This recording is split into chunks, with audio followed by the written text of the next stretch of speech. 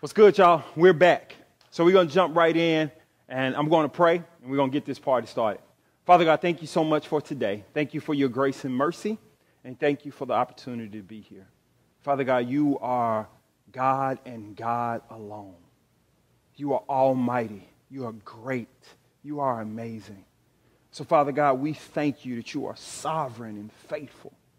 And, Father God, as we are here and we gather from all different places, that there's no distance in the spirit realm, that we get to be connected through technology. So, Father, I pray that you would have your way in our hearts, in our minds this morning. Be glorified. I pray all of you, none of me, hide me behind your cross. Father God, I decrease now that you may increase in me. Use me to effectively communicate your truth. And Father God, that you would give the listeners ears to hear, Father God, your truth and your message. Thank you for today. Thank you for your loving kindness. Thank you that Jesus truly is King. We love you. In Jesus' name we pray. Amen. So listen, how many of you guys know what an idiom is, right? An idiom. Well, it is defined as a group of words established by usage as having a meaning not deducible from those of the individual word. All right, let me just break that down for you, right? Raining cats and dogs, right? That's an idiom, right? So that means it's just raining heavily. Or maybe Saved by the Bell, right? That just means that something intervened in your situation that saved you. Or cat got your tongue, right? Someone that probably should be responding and they aren't responding. Or maybe this one, he said, she said, right? What that is conflicting reports of two or more parties, usually between a man and a woman, right? He said, she said. And maybe this last one, straight from the horse's mouth, right? What does that mean? You got it directly from the authoritative source. Meaning, if you wanted to know the truth, then you need to go to the actual person to get that truth. Well, this is where we are today. As a matter of fact, the title for this sermon is Straight from the Horse's Mouth, right? We get this directly as we jump into this passage, right, in chapter 21 of Matthew, right? And this may be the best way to describe this particular passage, right? For those that are joining us for the very first time, or you're not a part of the Movement Church, we have been walking through a series over the last few months entitled Jesus is King. And we're walking through the book of Matthew. But because of Palm Sunday, we're going to jump ahead a little bit to chapter 21 from where we last left off, which was chapter 9. And this is beautiful because it gives us an opportunity to just glean a little bit of these 8 days before Jesus' crucifixion and what really transpired and happened in his life. If you read the first 20 chapters, you see Jesus, he's going from Bethlehem to Egypt to Nazareth. He's going through Gentile areas of Tyre and Sidon, and he's also in Caesarea Philippi, and he's in Jericho and Judea, right? But this is the first time that Jesus, or the first time in Matthew's gospel, that Jesus enters Jerusalem. And chapter 21 records the last week of Jesus' life, right? And what we learn in these 8 days, a lot happens, right? Jesus gets loose in the temple, right? He challenges religious leaders. He institutes the Lord's Supper. He gets arrested, he gets tried, he gets crucified, and he raises from the dead. Now, that's a full week. That's a lot happening in this week. But this was the week that mankind had been waiting for, right? Back in the garden, this is what God promises. He says this, I will put hostility between you and the woman, and between your seed and her seed.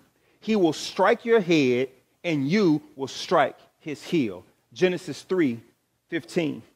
The Son of God ultimately fulfills that promise through his crucifixion and resurrection. This week, we plan before time, right? This week was planned before time, meaning this week leading up to Jesus' crucifixion, right? Making it the most climactic week of all history. It's a crazy week, right? But here in chapter 21, we see Jesus asserting himself, right? He is proclaiming himself to be the Messiah, straight from the horse's mouth.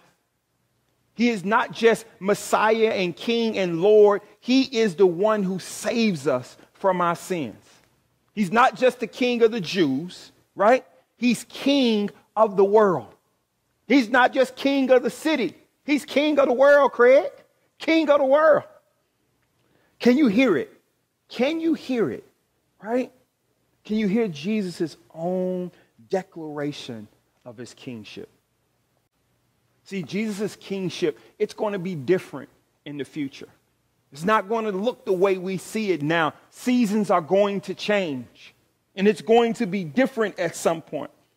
There is a day coming, perhaps very soon, where King Jesus will look different than the King Jesus we see here and know to be right now. Let me read something for you out of Revelation chapter 19. It's 11 through 16. This is what John saw. He said, I saw heaven opened, and behold, a white horse, and he who sat on it called Faithful and True. And in righteousness he judges and wages war. His eyes are a flame of fire, and on his head are many diadems. And he has a name written on him, which no one knows except himself. He is clothed with a robe dipped in blood, and his name is called the Word of God. And the armies which are in heaven, clothed in fine linen, white and clean, were following him on white horses. For his mouth comes a sharp sword, so that with it he may strike down the nations. And he will rule them with a rod of iron, and he treads the winepress of the fierce wrath of God, the Almighty. And on his robe and on his thigh, he has a name written, King of Kings and Lord of Lords. Here's a Jesus we can't control. Here we see a Jesus as someone who demands not only our attention, he demands our submission. Right? This dramatic display of judgment comes only at the end of a long period of patience, a long period of grace and forgiveness, a long period of mercy. So let me be clear. Let me be crystal clear. This won't be a rush to judgment, right? This won't be God just rushing in and saying, get yourself together. I think about it like this with my children, right? My wife will talk to them, and she's the patience, and she's the love, and she's the kindness, right? She's working with them. I need y'all to do this. And my wife will say to do something a bunch of times. But when she calls daddy, that season is over, right? The patience, the love, the kindness, it's over. It's a wrap. By the time I'm making my way downstairs, all of that is over. It's going to come a time when that season is over. And Jesus is going to judge those that have been in rebellion against him. He's going to judge those because he is king. And when he appears in the sky on this white horse and with his sword and this rod of iron, judgment time. But here in this passage, this is what I want you to see, that there are 4 ways that Jesus declares his kingship, right? And on this triumphant entrance into Jerusalem, 4 ways he declares his kingship. Look at the first 5 verses. Come on, read with me. It says this. Now, when they drew near to Jerusalem and came to Bethphage, to the Mount of Olives, then Jesus sent 2 disciples, saying to them, go into the village in front of you, and immediately you will find a donkey tied and a coat with her. Untie them and bring them to me. If anyone says anything to you, you shall say, the Lord needs them, and he will send them at once. This took place to fulfill what was spoken by the prophet, saying, say to the daughter Zion, behold, your king is coming to you, humble and mounted on a donkey, on a colt, and the foal of a beast of burden. Right? So why does Jesus want to ride into Jerusalem on a donkey? I mean, why a donkey? Well, it tells us right here, verse 5, it took place to fulfill what was spoken by the prophet, saying, say to the daughter of Zion, behold, your king is coming to you, humble and mounted on a donkey. This is a quote from the prophet Zechariah. Chapter 9, verse 9. Jesus he's chosen to act out the fulfillment of this prophecy. And he is declaring his kingship as he is acting out this prophecy. Riding on a donkey is a part of his declaration that I am king. Jesus is saying it right here. His actions is speaking louder even than his words. He is saying, I am gentle and lowly. I am king. See, here's the thing. It wasn't uncommon for kings to ride on donkeys. When a king was on a donkey, he was a picture of peace, right? It was a picture of his lowliness, his gentleness. See, this is where we can rejoice, right? As he's coming into Israel. Listen to this context in Zechariah, both 9 and 10, verses 9 and 10. It says, rejoice greatly, O daughter of Zion. Shout aloud, O daughter of Jerusalem. Behold, your king is coming to you. Righteous and having salvation is he, humble and mounted on a donkey, on a colt, the foal of a donkey. I will cut off the chariot from Ephraim and the war horse from Jerusalem, and the battle bow shall be cut off. And he shall speak peace to the nations. His rule, his kingship shall be from sea to sea and from the river to the ends of the earth. Jesus very intentionally acts out the fulfillment of Zechariah 9:9. He is intentionally acting out, and he's declaring that he's humble, that he's gentle, that he's saving. But not only that, that he is a worldwide king. That he's not just king of the Jews. He is worldwide. He is the king of the world. But number 2, Jesus declares his kingship by cleaning out the temple. Not only by riding on a donkey, but he's doing this. Look at verses 12 and 13. He says this, and Jesus entered the temple and drove out all who sold and bought in the temple. And he overturned the tables of the money changers and the seats of those who sold pigeons. He said to them, it is written, my house shall be called a house of prayer, but you make it a den of robbers. This is what he's saying. As he enters into this temple and he's driving out all those that are buying and selling stuff, let's not get it twisted, y'all. In Jesus' gentleness and meekness, this lowly Savior, he didn't lose passion for his Father's glory. He didn't lose the passion for who God truly is. So he's bothered by what he sees. And he explains his actions. And how does he explain his actions? He goes to Isaiah chapter 56, verse 7. He says to them, it is written, my house shall be called a house of prayer, but you make it a den of robbers. There are 2 things that make his actions and this Old Testament quote significant. 2 things, right? Number 1, the context in Isaiah is about the coming kingdom of God. So Jesus is putting himself, he is inserting himself in this position of the coming king, right? So he is deliberately talking about himself as king. So the context of this makes him not just king of the Jews, but makes him a worldwide king. But here's another thing.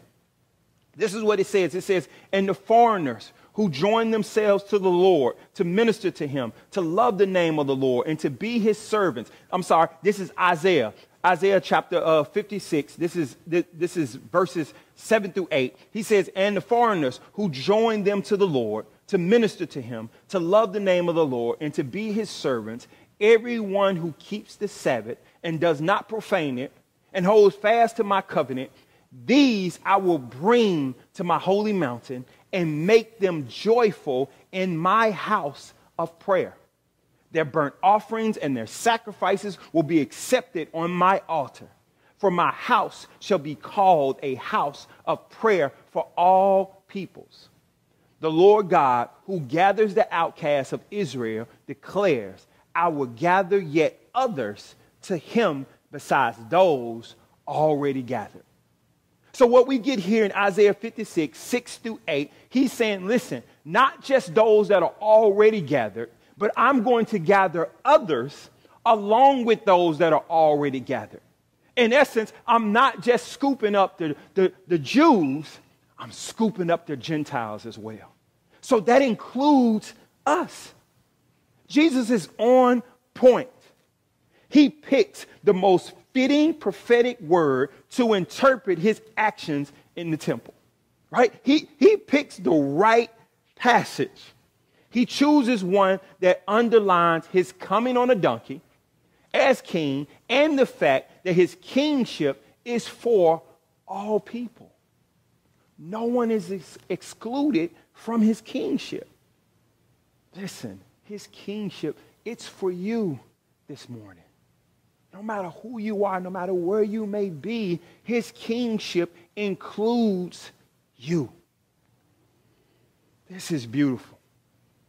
Number 3, Jesus declares his kingship by healing. Look at verse 14. And the blind and the lame came to him in the temple, and he healed them. Right? Think about the impact of this. Jesus is in the most public place in the city. The most public place. Right now, the most public places, wherever you may be, are most likely anywhere they're selling food, tissue, and cleaning products. Right? Those are the most public places right now. So just imagine standing in the middle of your local Walmart, and you see this guy healing people. You got blind people. You got people that can't walk. You got people that's paralyzed. We're not talking about people with headaches. We're not talking about people that are coughing. Just imagine someone standing in the middle of Walmart and people with the coronavirus are coming up and he's healing them. This is how dramatic, this is how public, this is how open this scene is. And this is a demonstration of Jesus' kingship. This is a demonstration of how mighty and strong he is. This is how Isaiah, the prophet, describes the coming kingship of the Messiah. He says this, be strong, fear not. The recompense of God will come, but he will save you. Then the eyes of the blind will be opened, and then the lame will leap like a deer. Isaiah 35, 4 through 6. Jesus comes on a donkey, lowly and gentle and patient. He comes and cleans up his Father's house to make it a house of prayer for all nations. He comes healing the blind and the lame. Why? All to show that his kingship is now in part, as well will be fully in the age to come. We are getting this information. We are getting this truth straight from the horse's mouth. This is absolutely amazing. I hope you are tracking and following with me. It isn't just a kingship over other kings, right? This is kingship over nature and disease. Jesus is king. Now is the acceptable time. Now is the day for salvation. Now is the day to trust him. You don't have to wait. You can do that today. Number 4, Jesus declares his kingship by his response to children. I know. Let me show you. Verse 15 says this, but when the chief priests and the scribes saw the wonderful things that he did, and the children crying out in the temple, Hosanna, the son of David, they were indignant. And they said to him, do you hear what these are saying? They are indignant. They're upset. Do you hear what they're saying? And Jesus responds with one simple word. Right? At the end of verse 16, he says, yes. Yes, I hear them. You know that moment where someone keeps calling your name and you have to, do you hear me? Yes, I hear you. Jesus is saying, yes, I hear it. And then he responds, do you hear it? Not only do I hear it, I planned it. I'm receiving it. I receive the fact that they are saying, Hosanna to the Son of David. We're lifting up, magnifying the name, the Son, the King of David. He says, I gladly receive it. He would gladly receive it from them. And he would gladly receive it from you. Because he is king. But then he ends this section by quoting Psalms 8. He says this, have you never read, out of the mouth of infants and nursing babes, you have prepared praise. Listen, don't miss this. Jesus receives the praise of little children and then explains it by quoting a psalm that's talking about praise unto God. Listen, we can't miss the subtle indications of who Jesus is. Listen, he accepts the praise, and then he responds to him by using a psalm right here in the passage that explains it by quoting a psalm where children are praising God. But he's not only claiming his kingship, he's claiming supremacy. He's saying, I am God. I am he. He is I. So straight from the horse's mouth, we hear Jesus declaring he is king. So here is the concluding declaration, but also an invitation. Jesus came the first time. He is coming again. He will be back. As a king over all kings, king of Israel, king of all nations, king of nature, king of the universe. Until he comes again, there's still time. There is still a day of amnesty and forgiveness and patience. In response to Jesus' declaration that he is king, what will your response be? Will your response be, no, he's not. Allah is. No, he's not. Buddha is. Or no, he's not. I am. Or will you hear what I've shared with you today and understand that Jesus is ready to save all who receive him as Savior and treasure and King? The invitation is, come to him. Know him. Receive him. Live your life in allegiance to him. Not in allegiance to yourself.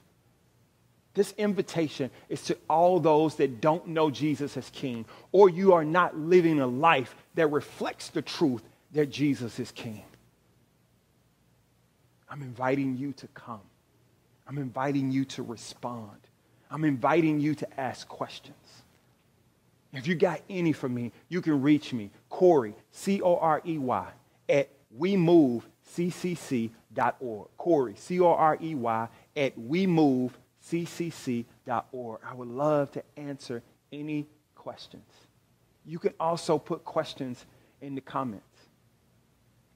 But the last invitation is to those that know Jesus as Lord, that have responded and would say and proclaim in their hearts, in their lives, and with their mouths that Jesus is King.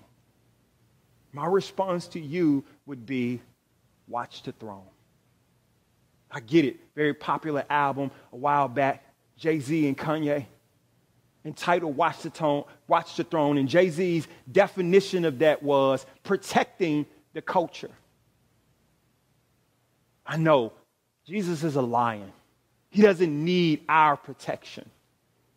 However, I believe we should protect the identity of the church. And how do we do that? By adhering to and living out the culture. By living in this world as kingdom citizens. Living in the world in a way that communicates to the world around us that Jesus truly is King. So my encouragement and invitation to you as believers is watch the throne. Pay attention.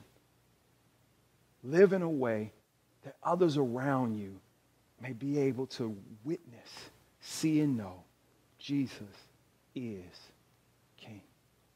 Let's bow our heads. Father God, thank you so much for this message. Thank you for your truth. Thank you for your loving kindness and mercy. Father God, I pray that this truth may penetrate our hearts. It may transform our hearts and minds. That we may see you truly for who you are. And we may take advantage of this time that we have to switch teams, to switch allegiance. To decide today that we choose you. Because there will come a day, in a second coming, that time will be up. It'll be over. Daddy will be coming downstairs. And judgment will be coming. Father God, I pray for the listeners and the hearts of all those that are hearing my voice now. That even now you begin to speak to and penetrate their hearts. As we go into this holy week, thinking about Jesus' triumphant entry into Jerusalem. And all the many things that transpired in his life that make it possible for me to stand here in churches that are communicating all over the world on this very day that Jesus is King. Help us that we go throughout our week, that we as believers will watch the throne, that we will protect the culture, that we will live in a way that lifts up and magnifies your name. Father, you are worthy, and we thank you. In Jesus' name we pray. Amen. Thank you guys so much. If you need any information, write down in the description. Check it out. If you got any questions, you can leave them in the comments or you can email me personally. God bless you guys. Peace.